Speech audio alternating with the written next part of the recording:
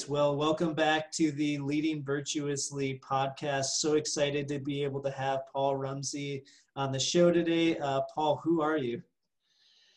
Great to be here. So I'm the Senior Vice President of Strategic Human Resource Operations at Atrium Health, which is based in Charlotte, North Carolina. We have about 70,000 teammates, and we're in 3 different states. So what my role is really focuses around strategic alignment, partnering with the rest of the organization to make sure HR is aligned with that as well. A title I initially had was Chief of Staff for HR, working directly with our Chief People and Culture Officer. My background started as a teacher, and I wanted to help young people, and then moved from there into corporate training after about 12 years of teaching, and stayed in the learning space for quite a while, and then expanded here. I worked in multiple industries, from hospitality to software to healthcare insurance, and now in healthcare itself. Excellent. Yeah, that kind of takes into my second question of how you got to the role that you're in today. How did you, if you wouldn't mind sharing, how did you onboard into this role, and specifically within Atrium? So fortunately, the boss that I had when I worked in Dallas, Texas, moved here. And about 8-9 months later, I followed him here. So that helped with the onboarding as to my leader. I say to people, there are only a couple people in my life that I would move across the country for, and my current boss, Jim Dunn, is one of those. So I'm moving into this role, it's much more expanded than what my focus was before. But in my past, I've always tried to make sure that whatever I was doing in HR or learning directly impacted the operations side of the business. Sometimes in my past, I reported it into operations instead of human resources. And so that helped.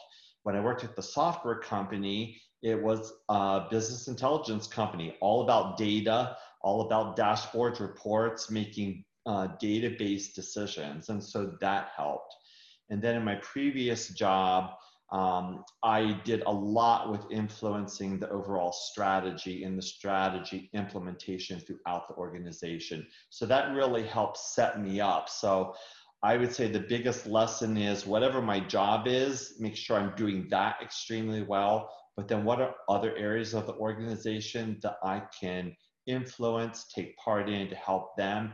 It just expands my career focus, but also my influence on the overall organization versus just staying siloed in my one area. So based off of the career that you had, and thinking about your work and your career, what do you think is something that like the average person wouldn't know that you've been able to gain wisdom based off of your career thus far? So I would say for me, it's being true to myself and who I am. So I remember I started in one company, and the culture of that company was not as collaborative and one where people thrive. It was very much, if someone's doing something wrong, point that out so that you can rise above. So it wasn't very functional, it was very dysfunctional. There you go. Exactly. And initially I thought, wow, maybe this is how I have to lead in order to survive here. And it was right during the downturn of the 2008-2009 world economy. And we started doing some layoffs and really number crunching. And I was miserable. I could tell my team was miserable. And I said, Paul, what has worked for you in the past? Go back to what you know works, your leadership style. You've gotten results in the past. Don't change because of these external pressures. So I would say the biggest lesson, and when I did that, we met our numbers. We actually exceeded our numbers quite a bit. I was much more content because I was being authentic to who I was, and my team was much happier and really thrived in that organization, even more than some of the counterparts in our area. So I would say the biggest lesson is be true to yourself, know yourself, be true to who you are and your core values, make sure they align with the organization's values, and don't let external influencers, even your boss or coworkers, bring you down to a different level than what you know works for you. I love that, Paul, because I think that that's really important for newer leaders or even leaders that have just adopted a team that they're still trying to figure out kind of like what it's like to lead within the organization. And I know oftentimes our work psychologists that work with our clients talk all the time about how there's usually two different cultures, the culture of the team in general, and then also the team of the organization in a grand scale. So I think that's great advice to leaders to be able to realize like it's okay to be genuine to who you are, to be able to get the most out of your team and to work the way that you feel like is really putting the best version of yourself out there. So thank you for sharing that. Yeah. And so Paul, here's the $1 million question of like, where do you see virtue in business intersecting for yourself within your own career? Yeah, so a lot of it has been around decision making. Who has that decision making authority? How do you empower others to make decisions? In one organization, that was a key area across the organization through our employee engagement survey, that we got feedback that certain levels were making all the decisions and just pushing it down. And so the frontline levels didn't feel like they had any build or buy-in into that. And they really pushed back, appropriately so. So decision making is important. And I really believe being a virtuous leader is gathering input, having transparency of what you're doing as much as you're able to, and getting that input from others, because I'm only seeing things from my level or my world. And if I'm going to make business decisions that impact others, I need some of that input. Now, at the end of the day, I may have to be the one making the decision, and I'm perfectly okay with that. So I'm not saying shirk your decision-making responsibility, but it's important to be virtuous and realize I might not have all the answers. So from a diversity, equity, inclusion perspective, it's very important to get that. So that was one thing that I really learned at that organization. Another one is just how you treat individuals. So I talked about the one organization where I worked where it was a dysfunctional culture. And the interesting thing is, when I saw my boss there offsite, so he'd have all of us over to his house every so often, and the way he interacted with his family, it was amazing. But in a business sense, it was like a totally different person. And I thought if you would bring that family perspective where everyone just adores you and bring that still strong leadership, high expectations, but helping people get there versus just cutting people down when they aren't maybe hitting your expectation. We would go through hell and high water for you. But people left. I remember being in a business review meeting and people would leave after the presentation crying. And I thought, this is crazy. So he, for some reason, felt like that's what he needed to do in order to lead that part of the business. But when I saw him outside of work, I thought, wow, that is an incredible person. What I like about my current boss is he's the same in and out of the office. So it's who he is, high standards, holds us accountable, pushes us, which I'm all for, but does it in a very authentic, virtuous way. And yeah, I guess the thing that was really resonating me as you were talking about both examples was that of humility, especially around decision making of, in order to be able to, as a leader, to be able to interact with all levels of the organization, you have to be able to come from that place of humility that says, I don't have all the answers. And oftentimes that can be a scary place for a leader that feels like oftentimes you have to have all the answers. And ultimately be able to, just kind of like collaborate with other people and set the floor to ask the question and then sit back and allow the team to fill in the gaps. So yeah, and then, yeah, that is crazy to think about, and around your second example, but to think about someone that is that way in a personal life and then completely different in another way. And yeah, wow. I'm sure that it must have been frustrating for you too, to be like, see the power and potential that the person had, but then it's just not really showing up in the workplace. Definitely. The one good side of that is he did allow us to see that side of him.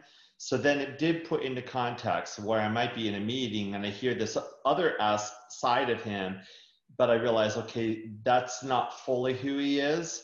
Mm. He's doing that in order to, in his mind, that's the best way to reach the business needs.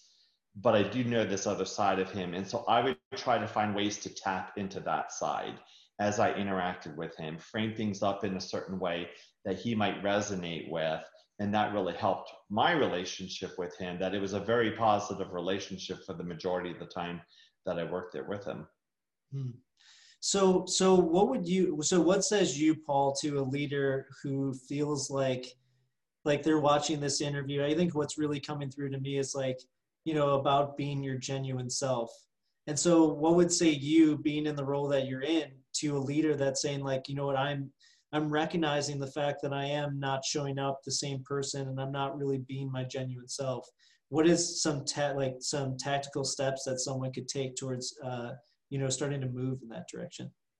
So I think a big part is knowing yourself, knowing what type of person you down deep want to be.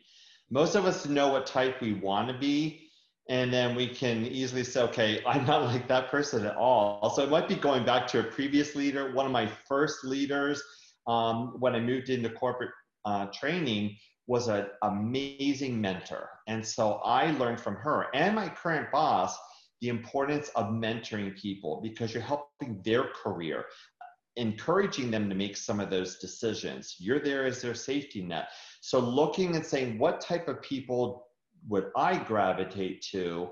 Do I feel like I can do that? And so trying to identify what type of person do I want to say when I leave, or as people would say, when I die, what's on my tombstone? I'd try to be a little more positive than that.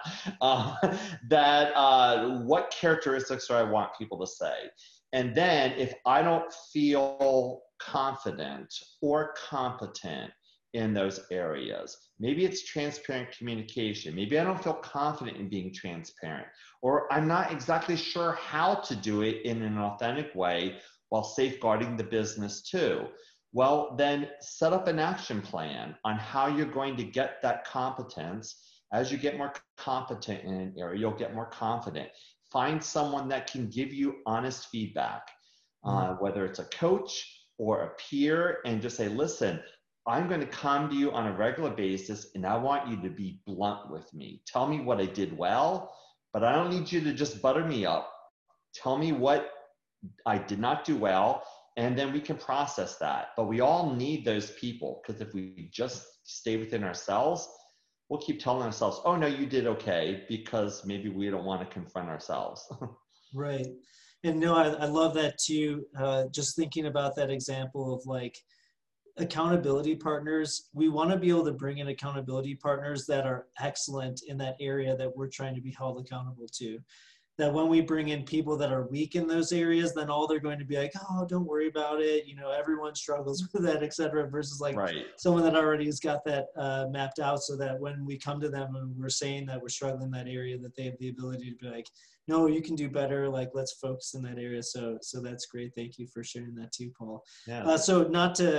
To touch upon that question that you had said, like, when you think about, your own retirement and you are retired, what do you think that you want to be remembered for in your own career? What would you like people to say about you, Paul? I would like people even more to say that I impacted them as individuals than I just helped meet the business aspects. In my mind, as a leader, if I am meeting the business obligations, that's just my bread and butter. But I want people to be able to look back and say, when I think of one of my best leaders, Paul comes to mind. And it may be around some connection I had with them, a way, ideally, that I helped them improve their career development and their growth. I remember when I left one organization that someone on the team wrote me a letter, and it surprised me because she talked about how she was very insecure when she came into that role, that I took an interest in her. I worked with her on her skills. She had some career development and promotions, And now that I'm leaving, she feels much more confident to continue her career in whichever way she wants to go.